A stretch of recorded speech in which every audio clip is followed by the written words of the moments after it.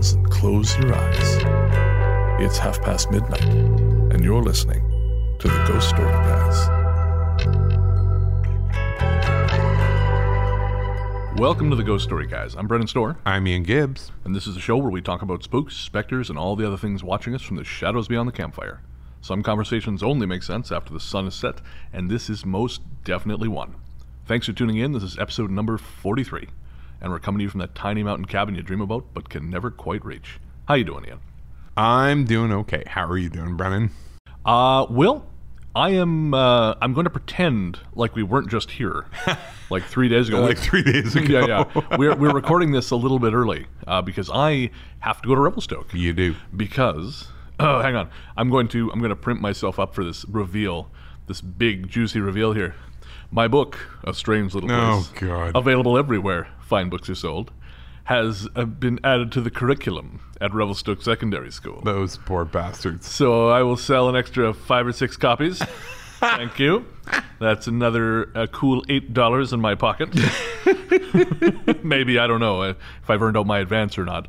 Is this the kind of school owned by the mill to keep children like docile and conforming We'll feed to them bad fairy tales. Yes. Yeah. No, it is the secondary school. Not the one I went to. That school has been bulldozed shortly after I left. You know, Surprise. no coincidence. I'm sure. No. But yeah, they've added to the curriculum. Cool. Communications 12. So I'm going to go and visit the class and do a Q&A. That's awesome. And, yeah, it's really neat. That's really neat. It's kind of surreal. Yeah. You know, going to do a Q&A at my old, well, not my old school, but my old school. Yeah. So yeah, I'm looking forward to that. I'm not looking forward to, I got to get winter tires put on my car. And, That's expensive. well, it's only $30. Oh, you're getting them just put on. Yeah, I already have winter tires. Oh, yeah. Okay. No, I would just chance it with the tires I have. There's no way. I can't afford winter tires right now. But yeah, so anyways, we are recording this episode early, so there's going to be a few changes at the end of the show. You know, we won't really have any new patron shout-outs because we just did those. Yes, we did. And we love you, but there's really no one to shout out about. That's right. But we'll catch up with everyone on the episode after this. Yeah.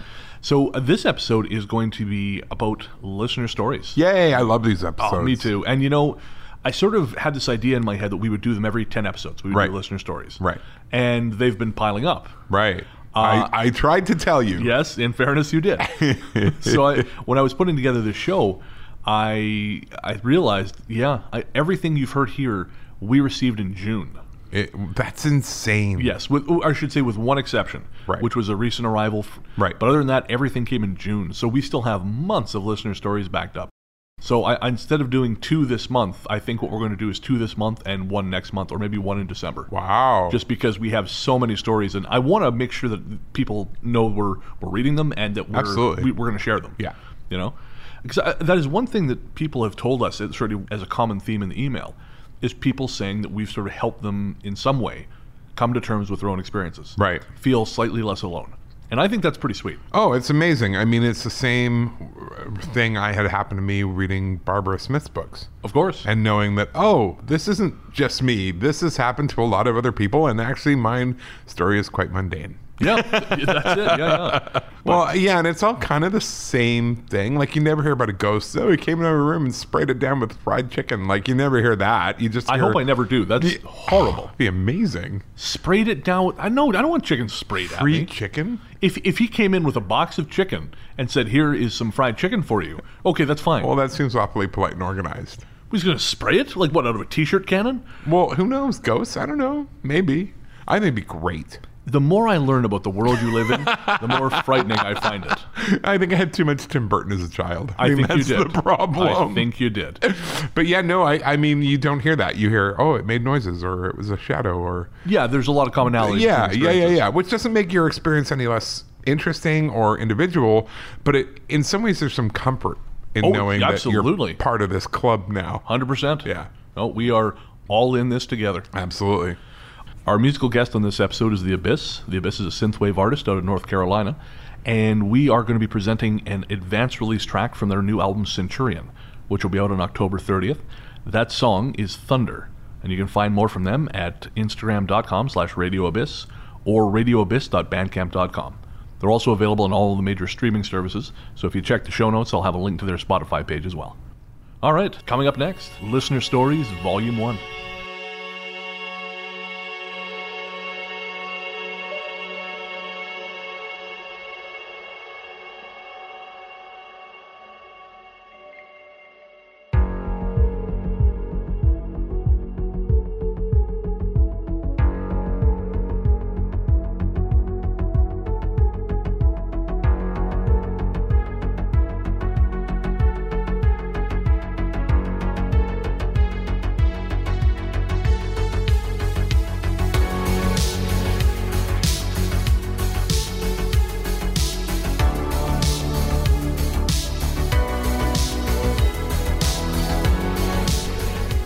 Welcome back. As we said before the break, on this episode, we're going to be looking at listener stories. And again, I was shocked because you handle all the email. Right. So I was shocked at the volume of these things. When you said to me, oh, do we have enough stories? I'm like, yes. Yeah. I was also the guy who, when you had suggested a Patreon, said, no one's going to sign up for that shit.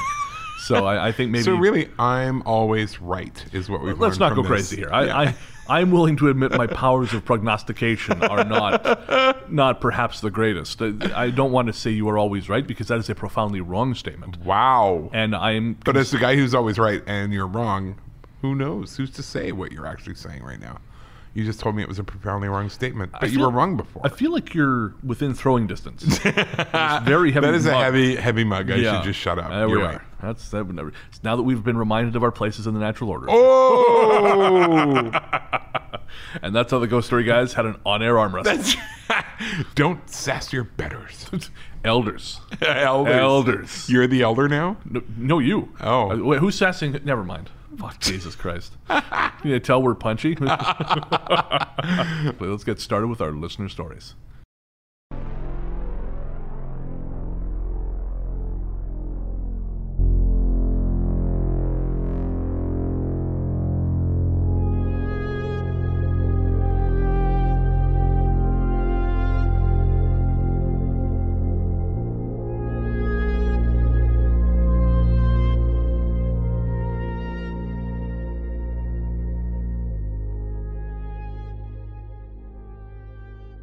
This first story actually comes from Kara, who's the founder of Equinox Paranormal in Florida.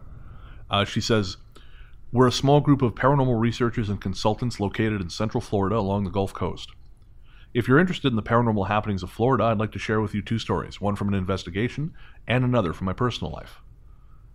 I'm originally from Michigan myself. Like most of us, I heard all the crazy stories coming out of Florida. After living here for about 10 years now, I can attest that it is as weird down here as you might expect. That's kind of cool. Specifically, there appears to be a higher than average level of paranormal activity. The state is full of legends, from cryptids like the skunk ape to the ghost lights in Oviedo, and it's completely saturated with stories of restless spirits.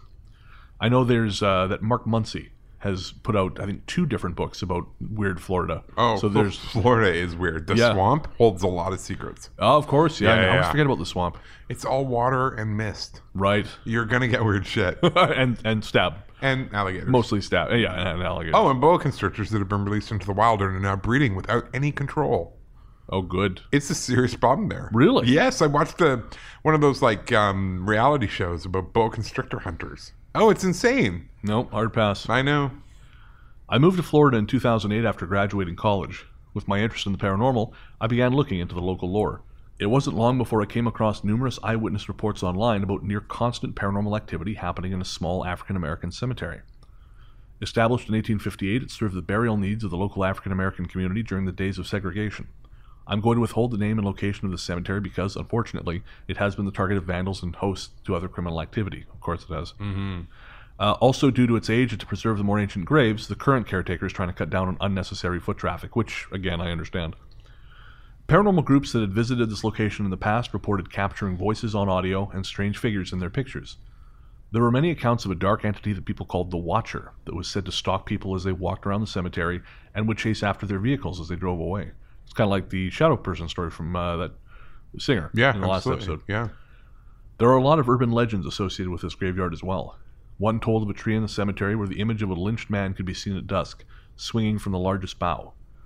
Though I wasn't able to find reports of a specific lynching occurring in this cemetery, this area does have a dark history. The country where this takes place had a lynching rate 10 times higher than the overall rate in Florida at the time, between 1900 and 1931, which is second only to Mississippi. Holy cats. Yeah, and there's a point, I think it was Rachel raised this point.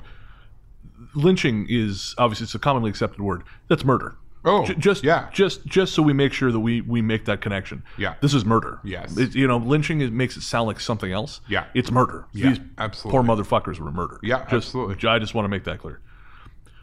Another frequently told story was of a large meat grinder located somewhere in the surrounding forest that was used by the Ku Klux Klan to grind up the bodies of their victims. Ugh. Jesus. Not cool.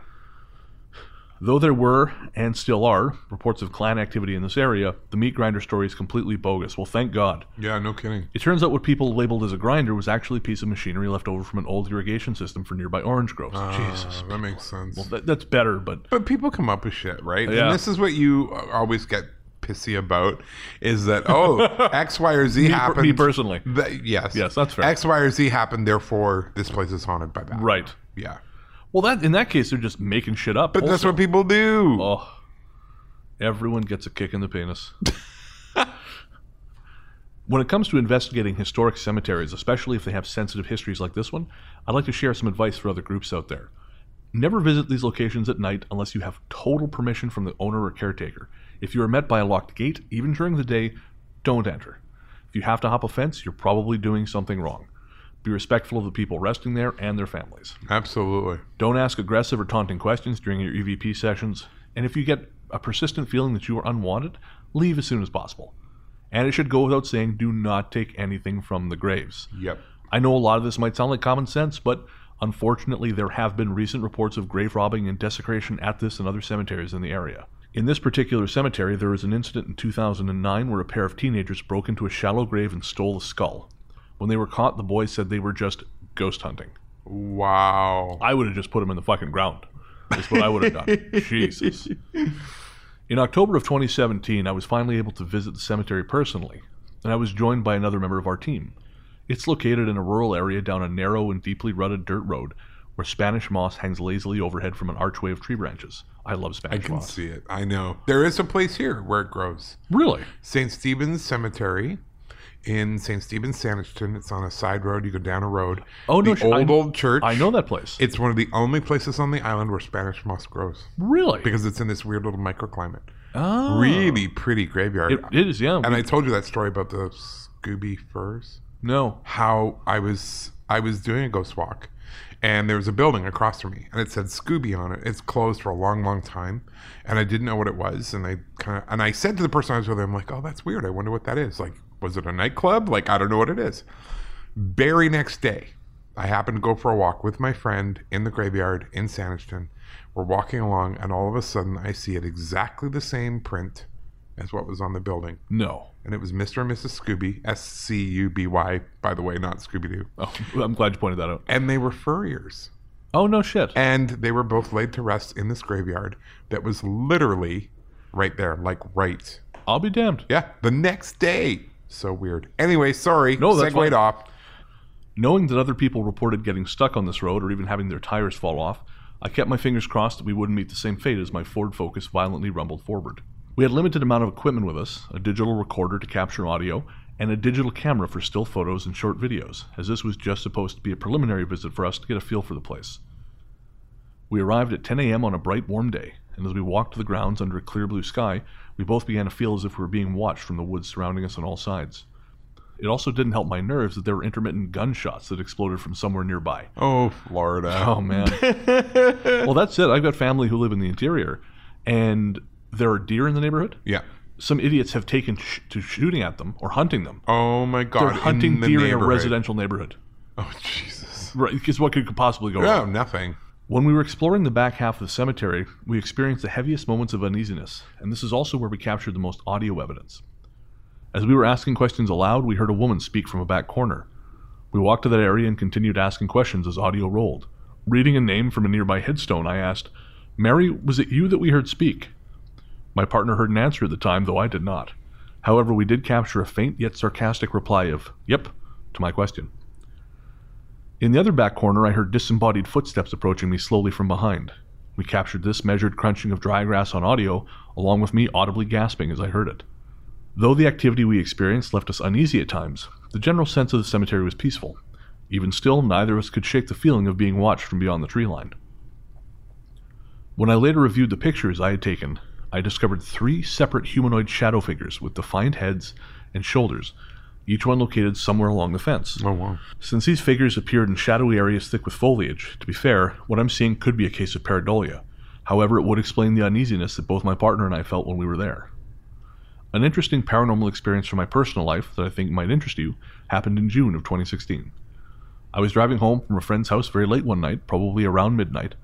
Ahead of me, I saw the silhouette of a man slowly walk onto the road. Since he was coming from a residential area and headed toward a gas station at the nearby intersection, I assumed he was probably drunk and out for a pack of cigarettes or something, so I started to slow down. Under the streetlights, he was all in shadow, but I could see that he was tall and thin, probably in his 20s or 30s, wearing long baggy pants and a tightly fitting tank top. He sauntered in front of my car with his shoulders hunched forward before coming to a stop in the center lane of the road. Then, he slowly craned his neck and looked up into the sky. I was going at about 20 miles an hour as I passed by him, and once he was at my driver's side window, he began to disappear. The transparency started at his feet and faded upwards, and he was gone in a matter of seconds. Wow. That's incredible. I've never heard of anything like that. No. During the time he dissipated, he was so close to me that if my window had been down, I could have stuck my arm out and easily touched him, if there was anything there to touch. Luckily, the fascination I have for this subject overrode the shock that any normal person might have felt in that moment, and I immediately began to cheer excitedly, "Holy shit, I just saw a shadow person!" I haven't been able to identify who this man was, but I do know that there have been numerous fatal accidents at that intersection. Interesting. Yeah. I wonder if that's... have you seen the movie Midnight... Why am I asking? Midnight Special? No. Okay. I don't want to give away the end of it. It's really good. Okay. But it involves the possibility of parallel worlds. Right. And Okay. it makes me think of something like that, some guy who just crossed over briefly and Yeah. beam me up, and then he's gone. Cool. This story comes from one of our listeners, Rin, who was kind enough to share a story with us.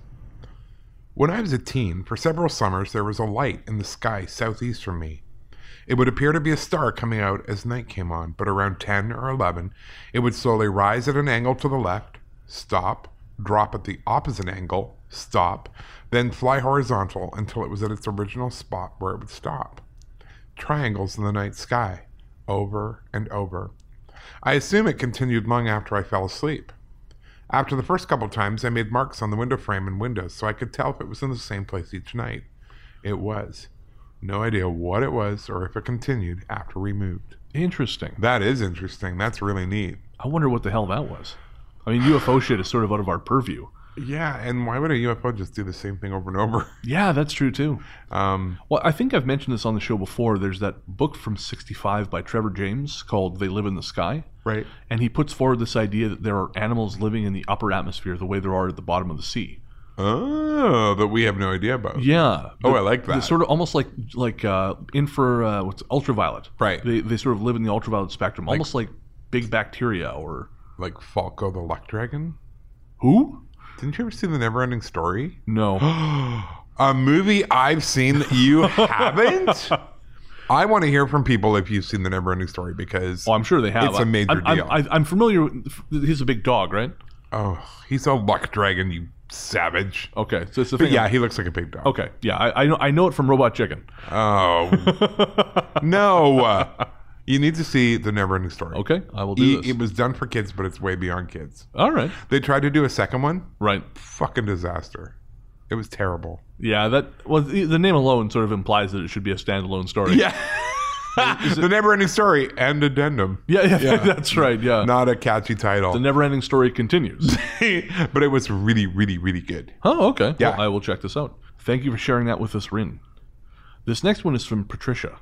She says, "So, this house is mostly devoid of anything paranormal. My husband had it built in 2000, and this area had been fields for generations before that. I've never seen or felt anything off here, but we do have a playful house elf / brownie / something. I'm a chaotic person by nature. I misplace things regularly, stuff gets messed up, and I blame myself. Lately, though, there are 2 standout incidents that prove we have something else at play. I lost my car and house keys a month or so ago. We figured I'd forgotten to hang them up on the key rack by the door. I tore the house apart for days. We both looked at every set of keys on that rack multiple times. No one, my spouse, my son, or myself, looked for them elsewhere but me. Finally, I spoke to the house spirits as I'd been taught and asked them to please return my keys. I left a sparkly ring in a protected corner near the key rack as a gift. The next morning, they were back on the rack. No one had been near the key rack since my appeal." Wow. Yeah. Did they take the ring? I wonder. That's what I want to know. In that Interesting. story. Patricia, if you're still out there, let us know. Yeah. And it's funny because the way that was phrased, I lost my car and house keys. They took the car? That's my fault. I read that badly. It was car/house. It'd be a way cooler story if they stole the car as well. Ian, grammar Nazi gives. Jesus. No. I enjoy it. Very happy for you. Okay, good. Yesterday's spouse audited the key rack and discovered that the spare key to my van was missing. I looked a little and resolved to tear the house apart later. I made a quiet appeal to the spirits before I went upstairs, and again, no one was in the living room all night, and at 5 this morning, the key was back on the hook. Cool. Son is at camp, spouse swore to God, that's a serious oath to him. I plan to start leaving a regular offering to the land and spirits, and maybe I will lose fewer things. And yes, I said thank you both times. That's awesome. Yeah, and you know, the more I think about this, and the longer you and I have done this, the more I feel like that's just a good idea. Absolutely. You know, 6-7 years ago, you told me that I'd be leaving offering to spirits. I would have said you're nuts. But, you know, I remember when I had that shamanic encounter, you know, sort of random thing that happened to me. One of the things he said is to always try and remember to leave a little bit of food off to the side as an offering. And you don't have to make a huge ceremony of it. Right. And just remember to do this. And I try to do that. I forget a lot of the time. Yeah, I've seen you when you're like literally licking the plate clean. I'm like, whoa, Brennan, Jesus, at least use your hands. I paid for that grease. Damn it. Now, in Japan, I believe they do that. You always leave a few grains of rice. Right. But Japanese children are taught there's something like 7 gods in each grain of rice. And it's a thing about respecting your food and taking it seriously. Right. Okay. Yeah. Yeah. So I think that's not a bad idea. So thank you for sharing that with us, Patricia. And let us know. That was back in June. So if you're still listening and if anything has changed, let us know. If we haven't offended you so deeply that you've stopped listening, we'd love to know. Which, you know, is possible. If they took the ring. Yeah. And just again, if anything else has happened since then. And what sort of offerings do you leave? I'm curious. That's what I want to know. Yeah, that's a good question too. Yeah. I mean, I sort of would always think food. I mean, I know in the stories I've heard. I know you always think food.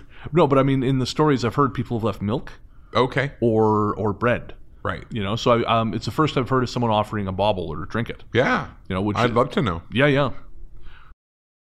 This comes from our listener friend Andrew. At the time of this story, I was a photojournalist in Dallas-Fort Worth at one of the TV stations. One of my favorite things to do was to shoot video essays of old buildings. The Baker Hotel is an hour and a half west of Fort Worth, in the city of Mineral Wells. While covering news stories out that way, I was always fascinated by the white elephant sitting in this small Texas town. It literally looms over Mineral Wells. 14 stories tall with 450 rooms in a slight V shape, with a 35-foot tower and a spooky but beautiful Spanish colonial architecture. The hotel was opened in 1929 to take advantage of the natural health craze during that part of the century, and Mineral Wells' water, with its small amount of lithium, drew people from around the world. Many guests staying months at a time. All the A-list movie stars of the 1930s through the 1960s stayed at the Baker. Bonnie and Clyde were said to have had their last steak dinner at the Baker before leaving for their final shootout in Louisiana. The Baker closed for good in 1972.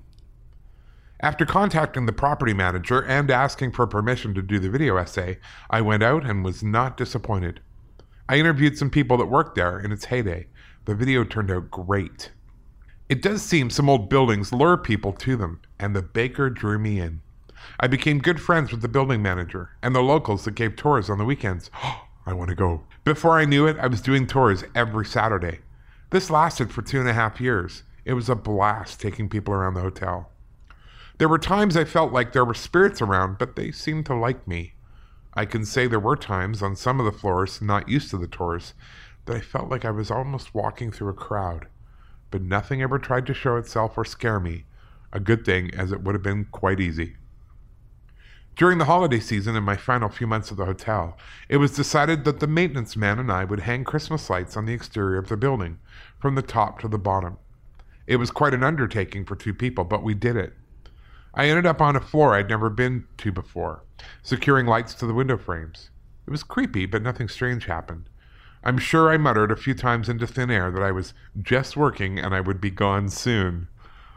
The lights went up without a hitch, and the hotel looked amazing. For the first time in 30 years, the Baker was lit for Christmas. Up to that point, I had not been at the hotel at night. It was different at night, to be sure. At that time, the grand lobby was still in decent shape. With the darkness and the chandeliers lit, all the dust and water damage just faded away. You had the feeling at any moment a bill captain would tap you on the shoulder and politely offer to take your bags. I was proud of the Christmas lights and wanted to show them off to a girlfriend I'd only been dating for a couple of weeks. So on a cold December night, Emily and I arrived at the Baker. I'll confess that I was nervous about being in the hotel at night, but as the man, I put those fears aside. As long as I had a flashlight, I would be okay. The hotel looked amazing as we got into town. You could see the lights from miles away. My fellow tour guides had turned on the lobby lights for me earlier in the evening to make it easier to navigate. I showed Emily around the lobby. It's quite beautiful with heavy Spanish iron chandeliers and eerie Gothic plaster faces looking down from the pillars. She seemed interested, if not a little distracted. I could understand, but I was staying strong. I figured if I got nervous, she would freak out. After the lobby tour was completed, I ushered her to the original hand crank elevators, Art Deco doors and all, and headed to the top floor for a tour of the cloud room, with windows that overlooked the city and then on to the tower. We stepped in, and I moved to my left to operate the crank. As I looked up, I noticed that she was wedged in the corner diagonal to me, as far away as she could get. I thought this was strange. She looked really uncomfortable, but I carried on. I get that a lot in elevators with people, men and women. It's fine. She looked uncomfortable, but I carried on. I have a tendency to overlook the obvious. It's like you guys are brothers. I left the doors open so I could see which floors we were passing. Each is marked on the concrete floor as you go by. Floor after floor sped by. I slowed to the top floor. My friend stayed in the corner and said nothing. All the other numbers were marked in white paint. Oddly, the top floor said Cloud Room in red. Trying to be funny, I said, "Red rum." Emily had never seen The Shining, but found out later she somehow heard murder. Oh, Jesus. Yeah, that's really gonna calm her down. Yeah, no kidding. Oh, I'm in an abandoned building with a man I don't know that well. And he just said murder. And he just said Good murder. times. We got out of the elevator and I showed her around the cloud room. She stuck very close to me. I could tell at that point she was freaked out. But I was determined to show her the tower, which is accessed on that floor. I didn't know at the time that getting back in the elevator was the best thing to do. She knew, and I would find that out later. After a short look around the cloud room, we headed behind the elevators to a dark hallway that led to the tower access. I thought the tower would be romantic. Remember what I said about missing the obvious? Yikes. The air was tense at this point, but I had not had anything happen that would turn me back. Honestly, if I thought something was up, I would have been out of there. I just thought she was nervous about being in this spooky building. With a flashlight lighting the way, we made the turn to the hallway to the tower, Emily behind me. It was around that point I was catching on that something was definitely up. Genius, huh? About halfway down the hallway, she literally jumped on my back, damn near knocking me over. Scared the shit out of me, and I asked her what was wrong. She only said she heard something behind us. Being only steps away from the tower, I carried on. I know, what is wrong with me, the poor girl. But I wanted to get to the top and show her the 35-foot windows that overlook the city, and I must admit, I wanted to see them at night too. The tower is super creepy, even during the day, so you can only imagine what it is like at night. The lower portion of the tower houses the old-fashioned original motors for the elevator and a spooky water tank, ask Eliza Lamb, in the middle. Ooh. Boo, too soon? Never too soon. I think it's always too soon. And a spooky water tank in the middle. A spiral metal staircase leads up to the top of the tower. Well, we didn't quite make it all the way up. Emily stopped about halfway, only steps away from our destination. I could tell she was ready to get the fuck out. There was nothing romantic about any of this. I didn't press on moving forward. We made our way back to the elevator. Again, she pressed herself diagonally from me into the corner of the elevator. It seemed even stranger this time since she was stuck to me during the entire time on the top floor and tower. We made it back to the lobby, no problem. It was a relief to be away from the darkness of the upper floor and have an exit in sight. Back in the light of the lobby, I could tell she was ready to get out of there. Both of us laughed a little uncomfortably. She wanted to step outside. We sat on the steps, both relieved to be in the fresh air, and I asked her if she was okay. This is what Emily told me, what she saw and heard. When we first went into the elevator, she saw 3 people standing in the middle, 2 women and a man dressed in clothes from the 30s or 40s. They were as real as you or me. That's why she was pressed into the corner. She told me they were caretakers of the hotel and that they knew me and were curious about why I was at the hotel so late at night. She said they were not there to be harmful, but from her perspective, they must have been frightening. With all this said, we can assume this girl was seriously empathic. Like I said earlier, I didn't know her that well. She said that the caretakers followed us back onto the elevator and to the lobby. As we sat outside in the cold air with the lobby in sight through windows, I asked her if they were still there. She looked over her shoulder and said they were gone. We stopped dating after our little tour to Mineral Wells. Yikes. Yeah, that's going to kill any That kind of would do it, relationship. yeah. And thank you, Andrew, for sharing that. I'm going to say this, though, and I think this is, given all the shit that's going on in the news right now, or, I mean, right now, hopefully not when this comes out. Right. Folks, gents, always be mindful of your partner's state of mind. Yes. If you are out with a woman, and watch her body language. Yep. Pay attention to this shit. If she looks uncomfortable, even in the slightest, ask. Check in. Check in. Always check in. Yeah. Just do it. It's not hard. It's not as hard as it sounds. And he said, like, I was trying to be the man, which means he knew something was wrong. Yes. And he ignored it. Yeah. And Andrew, I love the story. Thank you for sending it in. Absolutely. So cool. I think this is a good opportunity to say this because I think dudes have to say this to other dudes. And you know what? I think Andrew probably would now. Absolutely. Yeah, no, he seems to have caught it on. He learned. Yep, he sure has. I remember a friend of mine. We were in what's that shitty burger restaurant? Which one? Yeah, no, it's a chain one. Red Robin. Oh, yeah. And we were in there, and he says to me, he was talking. The waitress was quite friendly, and he said, "Oh, so how do we go about asking a waitress out?" I said, "Oh, you don't."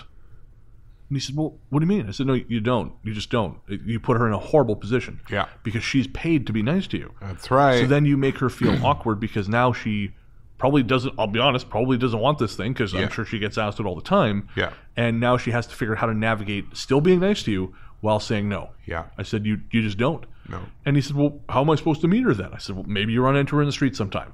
Or maybe you don't. But you don't fucking ask her out while she's waiting." You could leave your number on a napkin. Sure. Yep. Balls in her court. And then, And most waitresses I know, and I was a waiter at one point, so I knew a few waitresses, the fact that you're a customer automatically removes you from the dating pool. Yeah. Right? Like, it's just not going to happen. Well, I was, you and I, of course, have both done the secret shopper thing. Yeah. And there's one particular restaurant we always end up at. Yep. And, the things that are expected of the servers. Oh, it's incredible. And no, I'm not surprised there's mixed signals. Yeah. Because they are, they're forced to display, I think, an irrational amount of interest in you. Yeah. It's a bit like when people fall in love with their therapist. Oh, I never It's thought of because that. in our society, we don't have people who listen to us generally. Right. So if you have someone who takes an hour and shows completely undivided attention on you, Right. people are going to take that the wrong way. Oh, man. Well, we were talking about this the other day, weren't we? It was the genetic familiarity thing. Yes. Yeah, because we have this, and we have to filter everything through sex. Right. So no matter what the strange feeling we're getting is, we assume, oh, well, it must be bone. Must be tied to my genitalia. Yep. Highway to the bone zone. Jesus Christ. So this one comes from Lydia in Cincinnati. I've never been to Ohio. Oh, that's not true. I've been to Gallipolis very briefly across the bridge from Point Pleasant. Yeah, never been. This is Lydia's story from Cincinnati. I wanted to tell you guys about a house my family lived in when we first moved to Cincinnati. The house was the newly refurbished carriage house of the historic Wiedemann Hill Mansion. The mansion itself has a history and hauntings all its own, which I can definitely tell you more about if you'd like, but my personal experiences were in the carriage house. The estate was finished in 1894, changed hands many times, at one point even belonging to the Catholic Church. The carriage house building we lived in had the original 1894 structure, but had been made into a home recently. It was a beautiful place, and had been redone 6 years before we moved in 2012. No one had lived there in the time since it was finished because the developer had gone bankrupt, and if I remember correctly, he may have died shortly after giving up on the project. Since we were the first people to live there after major renovations, I think we got the brunt of a lot of stirred-up activity. Although the house was aesthetically new and beautiful, it felt old and heavy. We all experienced a feeling of always being watched, being unwelcome, and not ever wanting to be home alone. When I was home alone, I would lock the doors going to the outside and the garage, only to come out of my room a few minutes later to find them wide open. Note, the front door is locked exclusively with a heavy deadbolt, and the upstairs doors were sliding. This kind of sounds like the problem you had with the home alarm system in your house sitting the other day. Yep. Yikes. The bathroom doors would also be flung open, much to everyone's annoyance for obvious reasons. There are a handful of times I remember distinctly I was so scared I could hardly move, and I am not easily scared of anything. One of the times was when I came out of the laundry room and looked down the hall to the garage door. I saw the handle shake, the lock pop, and the door swing open. Not cool. No. No lights were on except the laundry room.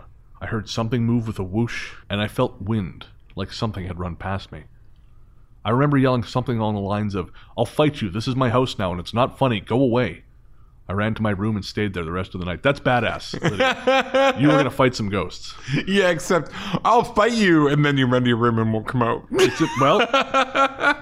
Another time I saw something moving around my mother's room in the middle of the day. It looked and sounded like her from the corner of my eye. Red hair, purple sweater and jeans going from the closet across to the doorway into her bathroom, back and forth. It would mumble to itself sometimes, just like she does when she's doing chores. The problem was, my mother was in Florida at the time. Yeah, not cool. No, that's exactly what she wrote, not cool. My mother had arguably the worst experience of anyone. One night she was asleep in her bed when she woke up to weight on top and around her. She said it felt like a huge snake. On multiple occasions, we would hear other family members calling our names, or even on several occasions having full conversations with us, only to find out that no one was home. That is a literal nightmare of mine. Well, That's horrific. and it kind of ties in with that mimicry where something is trying to get in. Yeah. Except this is already in. Holy shit. I don't know if that's cool or not. No, that is not cool in every possible way something could not be cool. I had that ghost say my name in the alleyway, and even that freaked me out. Yeah. I knew who it was, and I'm not cool that he knows my name. No. And we've talked about this on past episodes.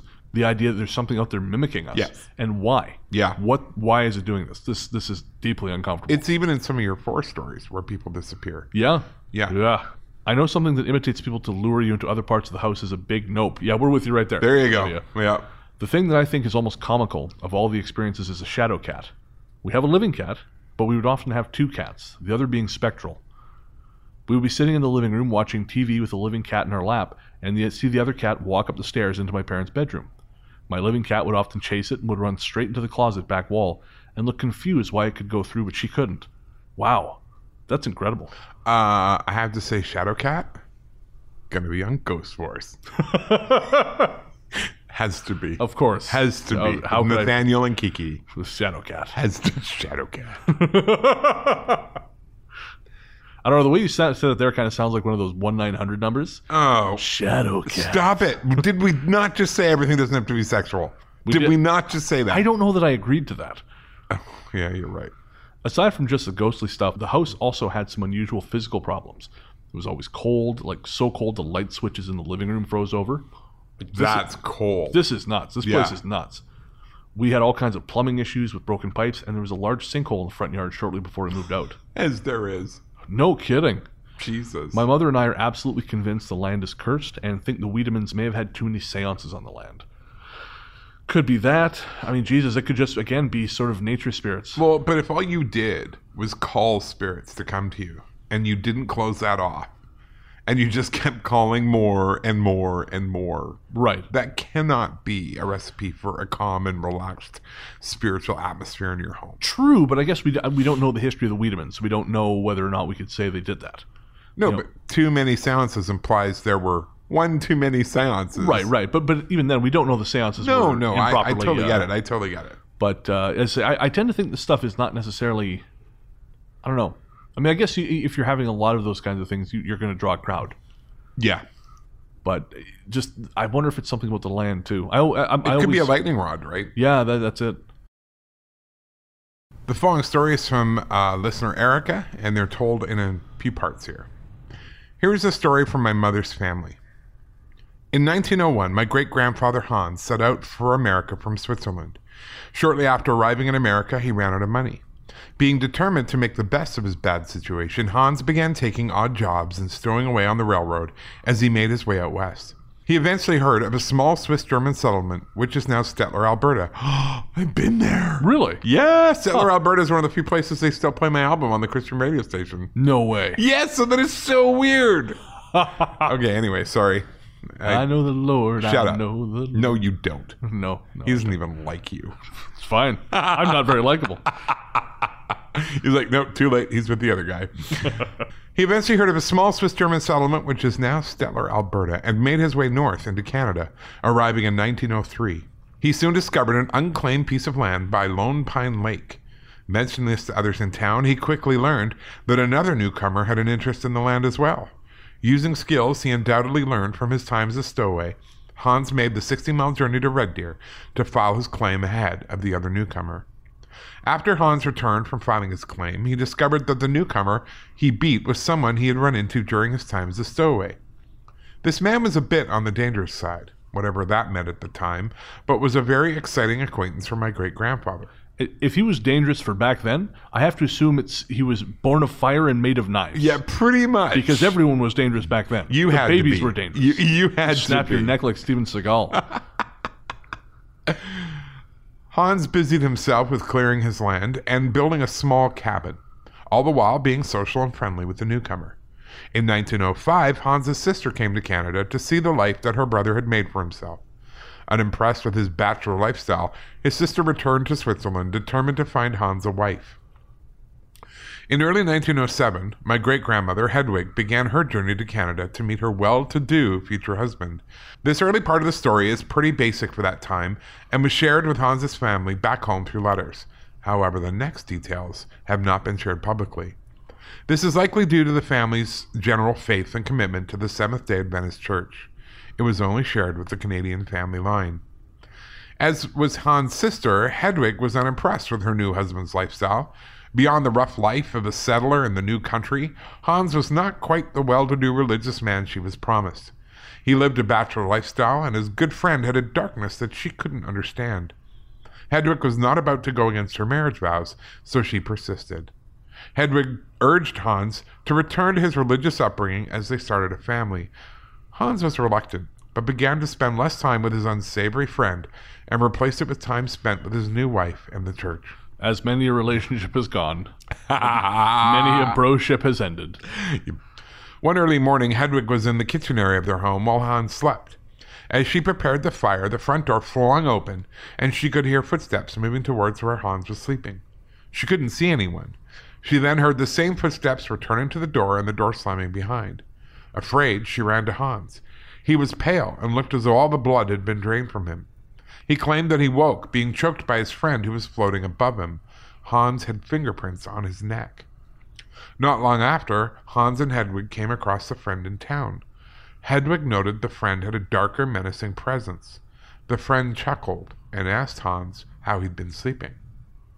With his new wife visibly shaken, Hans confessed to his wife that he and the friend had been dabbling in witchcraft, but that he thought it was harmless fun. He also confessed there had been some strange occurrences happening to him from the time of her arrival, but that he hadn't thought much of it. Hedwig demanded that Hans make a full commitment to the church. They cleared their home of any items tied to the friend and had the space blessed by the local minister. It's believed that the friend never returned to the home in any form and left the Stettler area. The years passed with Hans and Hedwig raising a family of 4 in the home.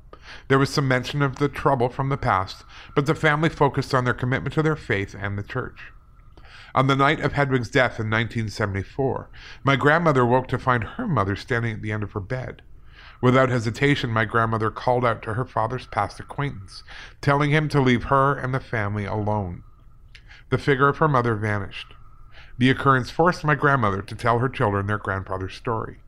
Since then, my family, while not all that actively religious, has an understanding that you do not dabble with the darkness. There is one more part to Erica's story. She tells a story from the North Pacific Cannery National Historic Site in Port Edward, BC. I'm not actually familiar with Port Edward. Never heard of it. In the fall of 2007, I joined a group of about 20 on a cultural visit to Port Edward, BC. Although the tourist season was over, the site's historian opened the space to accommodate our visit. As we toured the work areas, we were told the expected stories of the many immigrants who came from Asia to work and send money home. Instead of listening to the guide, all I could focus on was how sad the place felt, like there was a cloud of hopelessness over everything. As we left the main building, we split into small groups to explore the rest of the space. There were various small buildings that stretched away from the work area. After viewing some of the buildings said to be part of everyday business, we came upon buildings where workers stayed. I felt a heaviness pass over me, and I knew we shouldn't be there. I left the group and made my way back to the work area close to where we had parked. Shortly after, another person from the tour also left the group. She couldn't understand it, but she felt we weren't welcome. Seeing us waiting, the historian came over to speak with us. We mentioned how we felt, and he said that some visitors feel that way. Even some staff do not like to stay alone at the cannery. As we waited for the group to return from the tour, the feeling of being unwelcome grew stronger. The other tour guests noted that there was someone watching us from the building across the road. The historian said that was impossible, as that building was off limits. They double-checked, however, and that building was locked. The other tour guest and I saw what we can only describe as a shift in the darkness. Understandably, we decided to wait in the car off the grounds. Yeah, good call. Yep. The others in the group did not have any experiences. Lucky them. Well, thank you again, Erica. So this next story comes from Ron. There is something I have noticed as of late. A lot of terrifying stories about entities with malevolent intent. And I can see why that is. These stories are entertaining and give us a glimpse of a world that is otherwise hidden from us. I believe your podcast has helped bring to light the stories and experiences of everyday people without sensationalizing, ridiculing them, or even elevating them to something they are not just for the sake of ratings. You have given a voice to your audience and offered us a safe platform in which to share our stories, and you enhance our experiences with your own so that we feel connected to a larger group through your stories. Thank you. Oh, thank you, Ron. That's high praise, actually. Absolutely. I usually cut those parts of the message out because I just want the story. But, no, that feels very nice. Thank you. I would like to share 2 stories with you and your audience. These 2 stories are different than some of the others, and they involve, dare I say, benevolent entities. Are there such things? Well, sure, absolutely. Yeah, absolutely, yeah. definitely. Yeah, I mean, fear sells, but yeah, no, there are good things too. Now, I come from a deeply Catholic family, but unlike other religious people, we do embrace the paranormal. We do not pretend to understand it or say that all the answers are in the Bible, but we acknowledge the presence of something beyond our comprehension and that it needs to be approached with respect. I figured that you, Ian, a recovering Catholic, and you, Brennan, a closet Catholic. Now, you were not Catholic, though. No. Anglican, which is like the Protestant version of Catholic. Right, okay. So close enough. Yeah, so I am a recovering Catholic. You are. Yes. But we would appreciate not all people of faith deny or unwilling to speak about this topic. The first story comes from my mother. It was a full-body apparition encounter she had when she was a teenager. Back then, my mom occasionally stayed at her older sister's house as it was closer to her high school than my grandma's. Since my aunt's house was rather small, without enough bedrooms to accommodate visitors for any period, my mom used to sleep on the couch in the living room, which was next to the kitchen and separated by a wall. As was customary of early 20th century houses, the kitchen had a door. I saw this tweet the other day that most paranormal stories are just about floor plans. They're just architectural stories. I love that. Stairs, doorways, walls. Yeah, there was a Closets. 35-degree angle, and it was in the window. Yeah, funny enough, I think it was 2 people who said that at the same time. That's very funny. It is, yeah. And sadly true. Yes. During one of my mom's many overnight stays at her sister's, as she lay to sleep on the couch, she heard her name being called loud enough to wake her, but not so loud as to scare the crap out of her. The way she describes it, it seems that it was almost tender. So tender, in fact, that she thought it was her older sister waking her up because she had overslept. When my mom opened her eyes, she saw a lady with long, flowing black hair and a kind smile. My mom did not recognize her, but figured she was half asleep and not yet in possession of all her cognitive abilities. The woman smiled, stood up, walked above the floor, not on top, but was slightly floating above the floor out of the living room and into the kitchen. My mom got up, folded her blankets, and proceeded to get ready to go to school in one of the bathrooms. When she came out, she noticed that the house was dark and quiet, which was unusual as people should be getting ready for the day. So into the kitchen she went, and there was no one. She then went to her sister's room, and there she was, fast asleep. At that time, the clock chimed 4 a.m., which was earlier than the usual time they used to wake up, but not so early as to be inconvenient. Interesting, though, that it happened in the 3 o'clock hour. I know. We've been talking about that. Yes, we have. I woke up again last night at 3 o'clock. No. Oh, yeah. Like 0300? Not exactly, but between 3 and 4. Yeah. Yeah. I did too. Really? Yeah. Oh, fun. Mm-hmm. So what did my mom do? After realizing she had just seen a ghost or spirit, she turned on the lights and sat in the dining room waiting for breakfast. I cannot even begin to imagine how she must have felt when she realized what she had seen. Although it was not a malevolent apparition, my mom must have been terrified. The second story has to do with a parochial building of the church my son and I attend. As he is a young child, he attends faith development classes during the week in the evenings. Yes, he is being indoctrinated, and as such I expect him to rebel against the Catholic faith as so many of us have done, the sign of a real Catholic. So maybe I'm a real Catholic then. Okay. A real bad Catholic. I don't think they're going to put you on a poster anytime soon. Well, not that kind of poster. Yeah. Yes. No comment. I began taking him earlier than usual to his classes, the teachers being already there, and sometimes there were other kids there too. I do this for my own personal reasons, though. The building was built in the 70s, and every time I walk through the doors, I feel a presence. It feels old, ancient, like that it's been there for longer than anyone can imagine. It also feels exceptionally peaceful, intelligent, welcoming, and calm. A calm that only comes from old age and wisdom. But it also feels unimaginably powerful. When you are a kid, you know you can count on your parents' love, well, some of us, but also know that if you piss them off, you are screwed. That is the kind of presence I feel in this building.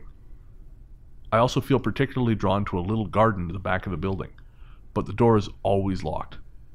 Perhaps I should ask one of the staff to open it for me and see why this presence wants me to go to the garden. I may end up regretting that decision, but you never know. I do enjoy the sense of peace I get in that building. Unfortunately, it doesn't last. As soon as the other parents arrive with their kids, it all goes away. Some people are just obnoxiously loud. Has either one of you ever encountered a benevolent presence, or have you heard about them in all your years of experience in the field? And sure, I mean, Yep. I think you can probably take this better than I can. Yeah, I've been in places where I've been in both. You go to places and you just feel like a warning, like you're very freaked out. And I've been in other places where it's like walking to a big warm hug. And those are actually harder to detect. It's because we don't have the same sort of attuned Of course, right, that yeah. we do for danger. But I've been there and I've just been like, oh, I love this place. I love being here. And it's got nothing to do with the decor or the, Right. you know, it's just an energy and it's just so happy that you're there and just wants to wrap you up. So absolutely. And I think, like I say, the trick is being able to sense that. So yeah, I think the trick is sensing the benevolence. Right. It's much more difficult than sensing the oppression. Sure, yeah, and I like I said at the beginning, I think fear sells, and it's a much more obvious. We're much more hard, as you say, hardwired to notice that. because Absolutely. that can go all the way bad. Yeah, definitely. So no, I'm trying to think if I had a personal experience with something benevolent. I don't think I have, but that's not to say I don't think they're out there. I think it's just that even myself, I tend to be a little more. I have a finely honed survival instinct. Like a lemming. Yeah, exactly. Yeah, okay, good point. But so I tend to be more on guard for things which are less pleasant. Right. But I certainly have had, Except if you're in LA at night. yeah, well, then sometimes my curiosity gets better. Thank you for sharing those with us, Ron. The final story we're going to share tonight, but this isn't the end of our listener stories. We have one more listener stories episode coming this month, and then another coming, I believe, in November or December. This story is sort of another in a series from someone who has been sending them in to us for a few months now. We don't use her real name. We call her Terry. If you've been listening to the show for a while, you'll recognize Terry as being the person who moved to Vancouver Island from Eastern Canada, and who has been building a house and staying in a haunted house while that house is being built. I believe the story Terry is sharing this time is a little more historical, but I thought just in case you've been listening for a while, you might recognize the name. I grew up in a small old house in a very old and rough neighborhood on the north side of town. The area in which I lived always had more crime than other areas of the city, and we who lived there were referred to as the Northerners, which is not a compliment, I assure you. More than once in my neighborhood, I remember witnessing unfortunate souls being taken away after their untimely deaths. Police, ambulance, and coroner arriving, followed by the removal of a stretcher with its deathly still passenger draped over with a dark velvet cover. I was finally given an opportunity to move to a new area of town, but only after a murder in the house just 2 doors down. I was relieved to be leaving. This small house was also home to my 3 siblings, my parents, and the occasional individual escaping some kind of negative circumstance. I don't know if my brothers and sisters experienced anything, but I do know my mother did in this house. She experienced small things like objects moving on their own, items lost, then showing up in strange places. She also had trouble sleeping and was quite often in a state of depression. It was a hard place to live and raise a family. In the room where I slept, there was a window on the wall beyond the end of my bed. Even with the curtains drawn tight, a small amount of light would still shine through. One night, I was awakened from a deep sleep to a deathly silent house. I still don't know exactly what woke me, but whatever it was jolted me awake. Peering over my night covers and looking toward the window on the other side of the room, I froze with fear. In front of the window stood the dark silhouette of a man standing, tall and imposing. He was not wearing contemporary clothing. He was wearing what looked like a collarless cape, or robe of some kind, and he was wearing a hat. The hat was wide. In my mind, I thought it looked like a three-cornered hat. I could see no details at all, just the dark outline of a man. I scrambled out of bed, groping with fear to find the light switch, and I was terrified when I reached the light, but relieved once I turned it on, and no one was there. The appearance of this hat man happened multiple times over a month or so, and each time it became more terrifying as he would appear closer to the end of my bed. The last time he appeared to me was the worst. I awoke to see him floating right over my feet, but this time I could see some details in his clothing, and I could see under the brim of his hat what looked like red eyes. Interesting. Yeah. I was terrified as all at once the entity fell towards me. I put my arm up to stop his fall, tightly closed my eyes, and screamed. Of course, I awakened the other members of the household, but assured them I was just having a bad dream. To be honest, at the time, I think this is what I really wanted to believe, and I certainly didn't want my family members thinking I was losing my mind or delusional. Fortunately, this was the last time I was visited by this presence. I did not see the Hat Man again, but my strange experiences were not yet over. The next entity I started to see was not quite so terrifying. I started to see a little girl. Thinking back on it, I can still remember her so well. She was just quietly standing across the room, looking at me. She appeared to be about 8 years old, had light brown hair that was worked into 2 braids hanging down in front of each shoulder. I can even describe in detail what she was wearing. She had on a white shirt and a red and black kilt. I recall looking at her and thinking how odd it was that her orange socks did not match her Celtic outfit. I was not afraid of her, she just stood there looking at me. She just appeared to be very sad. I mustered enough courage to talk about this encounter with one of my more open-minded girlfriends, and she in turn talked to her equally open-minded mom. My girlfriend came back bringing me a disturbing message. Her mom thought it could be one of 2 things happening. I was either having a nervous breakdown, which was really comforting to hear, or it was a ghost. She also told me an entity would never talk unless you speak to it first. My friend's mom sent me a dire warning that it was important for me to talk to the little girl and to tell her that she must leave and go home. She was adamant that this is to be done right away for the little girl's sake, as well as for my own well-being. I was shocked. I wasn't expecting anyone to believe me, let alone send a message like this. I didn't know if I had it in me to talk to someone or something that may or may not be there. The little girl didn't scare me, but I knew I shouldn't be seeing her. So I waited for the girl's return, and I didn't have to wait long. Sleep was again stolen from me as I was awakened to the form of a little girl standing at the end of the bed. Again, her stoic appearance did not frighten me. I slowly sat up in my bed and pulled together enough courage to smile and ask her why she was there. She continued looking at me, but said nothing. I told her I didn't want to see her so unhappy anymore, and I thought it best that she go home, and assured her that she may be happier there. I waited a few more minutes, but she did not respond. I then quietly said goodnight and drifted back to sleep. The little girl must have gone home because she never came back again. I'm glad. I moved away from the house shortly after that and have had a few experiences since, but nothing like the ones I had in that tiny old house in the rough side of town. Thank you for sharing that with us, Terry. Very cool. Yeah, Very cool story. And she goes on to ask if we've heard anything like this before or whether we think the events are related. I mean, again, I have heard of the little girl. I've actually heard of 2 different stories of a little girl in a blue dress coming to visit with kids when they're younger. Oh. And in one case, the girl in the blue dress stayed as her playmate got older. Oh, wow. I think when I did Coast to Coast, I had a woman contact me and say that she lives in New Jersey and said that for most of her life, this little girl in a blue dress has been, around sort of intermittently coming and going. Right. So I don't know. I mean, you wonder because of the similarities, you kind of wonder, is it like a psychological thing? Is it like something like that? Or a relative? Or maybe an aunt or an uncle or that you never knew. But I think in the similarities, but if you've got 2 little girls in blue dresses in 2 different places, you wonder again if it's, is it the same spirit somehow, or is it there's something in our brain that makes us see this thing? Yeah. I really don't know.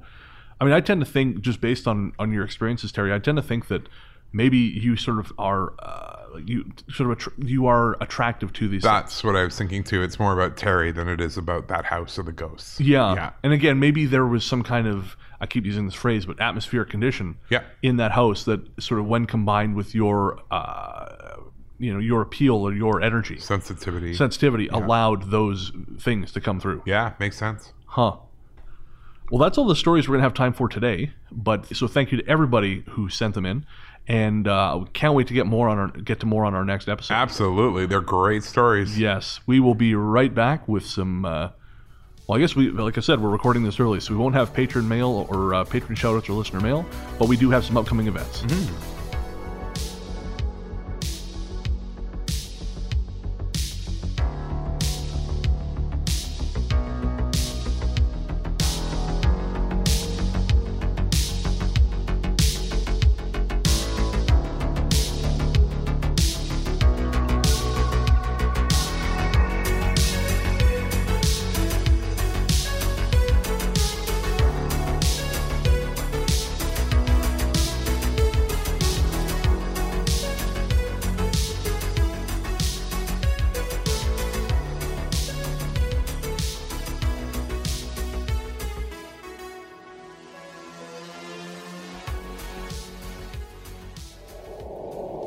Hi, I'm Barney Black. And I'm Tara Saravan. And we do Bloody Murder. We're a weekly true crime podcast that focuses on some of the lesser-known crime stories from Australia. And indeed around the globe. We're a comedy podcast with a dark sense of humour. But we're dead serious about murder and the people it affects. We find humour in some unexpected places. But never at the expense of the victims or their families. We've been described as the blue cheese of podcasting. Addictive, strong and satisfying. And a bit stinky. I am not. You know you are. Bloody Murder is available on your favourite podcatcher. Welcome back. Thanks to our researchers Luke Greensmith and Anthony Germain. Although they got off lucky, they didn't have to do anything for this episode. But you know what? I applaud them. They've been working hard behind the scenes anyway. Oh, have they ever? We've got the rest of this season up right up to the break. That's amazing. Mapped out. It's a first. 100%. If you had told me last year that we would have a plan for the episodes more than one panicked week in advance, I would have said you are lying. Well, if you told me we would have had two researchers, one living in a whole other country, I wouldn't have believed it. Also this. There's also this, yes. There you go. As we record this, I think Anthony is on vacation. Oh, lucky. So he's in another province. Lucky guy. I'll say. Good for him. So I guess because we're recording this so far in advance, we don't really have much to cover in the end here. The patrons are going to have to wait till next episode. Yeah. I will say, if you're listening to this, we are doing a patron draw for Halloween. And if you go over to patreon.com/ghoststoryguys and support us, even at the $1 level, you'll be entered into that draw. The top prize for that draw is going to be a 20 by 36 poster of our new design, Into the Synth We Go. I love that you were going to use your hands to show the size. I really was. I was. Yeah, I love that. It's about this big. It's about this big. Yeah. 8 inches. Yeah. And it's this color. Yeah. I should get that looked at. In addition to that poster, we're also going to be giving away 25 copies of, or I should say 25 free download copies of The Abyss's new album, Centurion. Very cool. Which has a song we featured on this episode. Of course, that song was Thunder. And you can find more from him at radioabyss.bandcamp.com, or he's also on Instagram at instagram.com/radioabyss. What do we have coming up? You and I just recorded our interview literally just now with Cisco Murdoch for her Journey Through the Gate podcast. Yeah. I'm not sure when that's going to be out. I think it'll be before this releases. I think so. So yeah, that should be out by the time this drops. This is all very very confusing. That should be out by this time, by the time this comes out, and we will post a link to that. Yeah.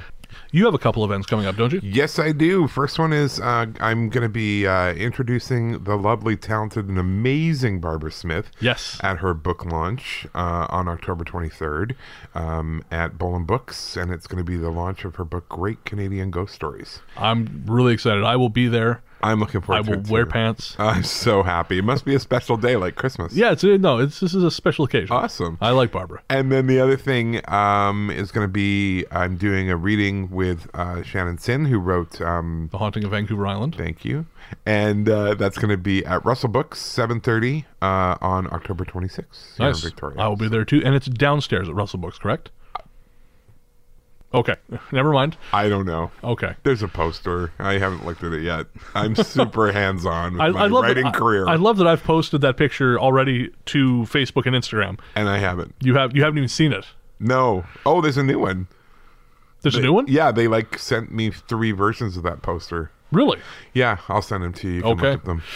And then Ghost Walks. Ghost Walks.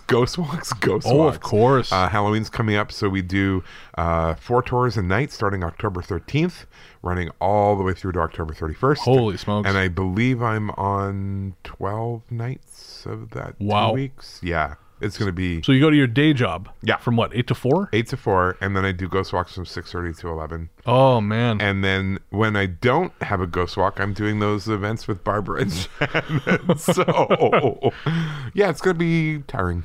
October is always a busy month for you. Oh, October's a write-off for me, Yeah, fair enough. pretty much. But that's okay. Absolutely. It's only a couple weeks. Sleep when you die. There you go. I'm going to be on, I think, Miami Ghost Chronicles, I think is the name of the show, Cool. at the end of the month. Is that like Miami Vice, but with ghosts? I hope so. That'd be cool. I don't know. She's a very nice lady. Sent me a nice email, so we shall see. Excellent. I'll post a link to that a little closer to the time, and I'll talk it up on upcoming episodes too. Good. And actually, we are going to have Barbara Smith on the bonus episode. Yes. Which will be out next week. Yes. I'm And- looking forward to that. Yeah, me too. That'll be only our second ever in-studio guest. Yeah. Who was And our first one? That was Tori from Touchwood. Tori helped with the bonus episode. She was amazing. She really was. Yeah. She put up with my shit, and that's And no gave it small- right back. She really did. Don't forget to tell your friends about the show and rate and review us on iTunes. It helps increase our rating, increase our visibility. You know, we were looking at our numbers, and we are, say for example, last month, our total downloads were more than 3 times what they were this time last year. Which is insane. Oh, it's just fantastic. And it's because of you telling people, sharing this, making recommendations. So please keep it up. We really, really appreciate it. Absolutely. If you have any stories of your own that you want to share with us, please let us know at ghoststoryguys@gmail.com. We reply to every message we receive. It may take us a day or two, but we always reply. And we will eventually share your story on the show. As long as it's not obscene or pornographic. Those Yeah. go to Brennan's personal collection. That's right. Yeah. Well, the collection's pretty bare right now, but I'm not encouraging anyone. No, me neither. No, I'm grateful. I'm grateful. Oh, I'm the boy. stories we get are pretty amazing. Oh, they are. And I appreciate the honesty because some of these people are telling their story for the first time ever. Yep. And the fact that you trust us with that, and you trust us with, withholding your name if you want us to, or changing your name or whatever, that means a lot to us because we really try and give that trust back. So thank you for sending us your stories, being so honest, being brave, and letting other people know to bring comfort to other people because sometimes these things happen and people don't know what's going on. No, and sometimes this shit is scary, man. It absolutely is. So the more data we have, the more better we can understand. The better we can understand, the less afraid we are. We comfort each other. That's it. Yeah. You're not getting a hug from me though, so don't Please get your don't hopes up. touch me. I guess that's going to do it. Mm-hmm. We'll be back next week with author Barbara Smith. And until then, Into the darkness we go.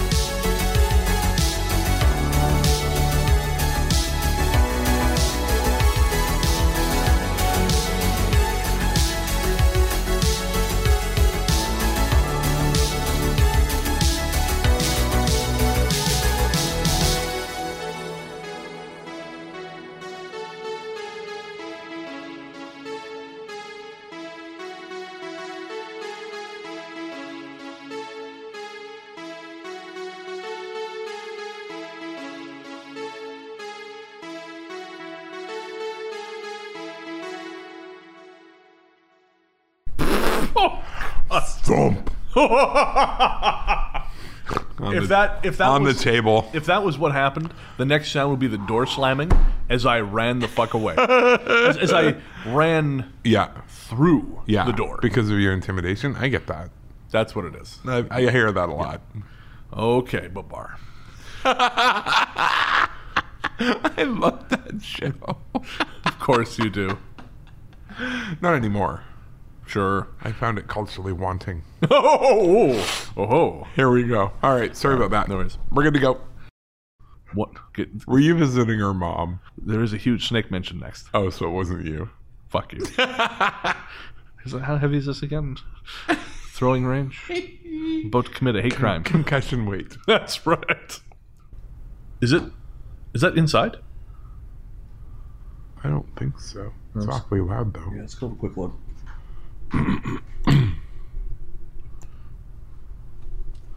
That was bizarre. I swear to God that was in the next room. Yep, it was really loud. No. No. Bad, Ian. Bad. Holy crap.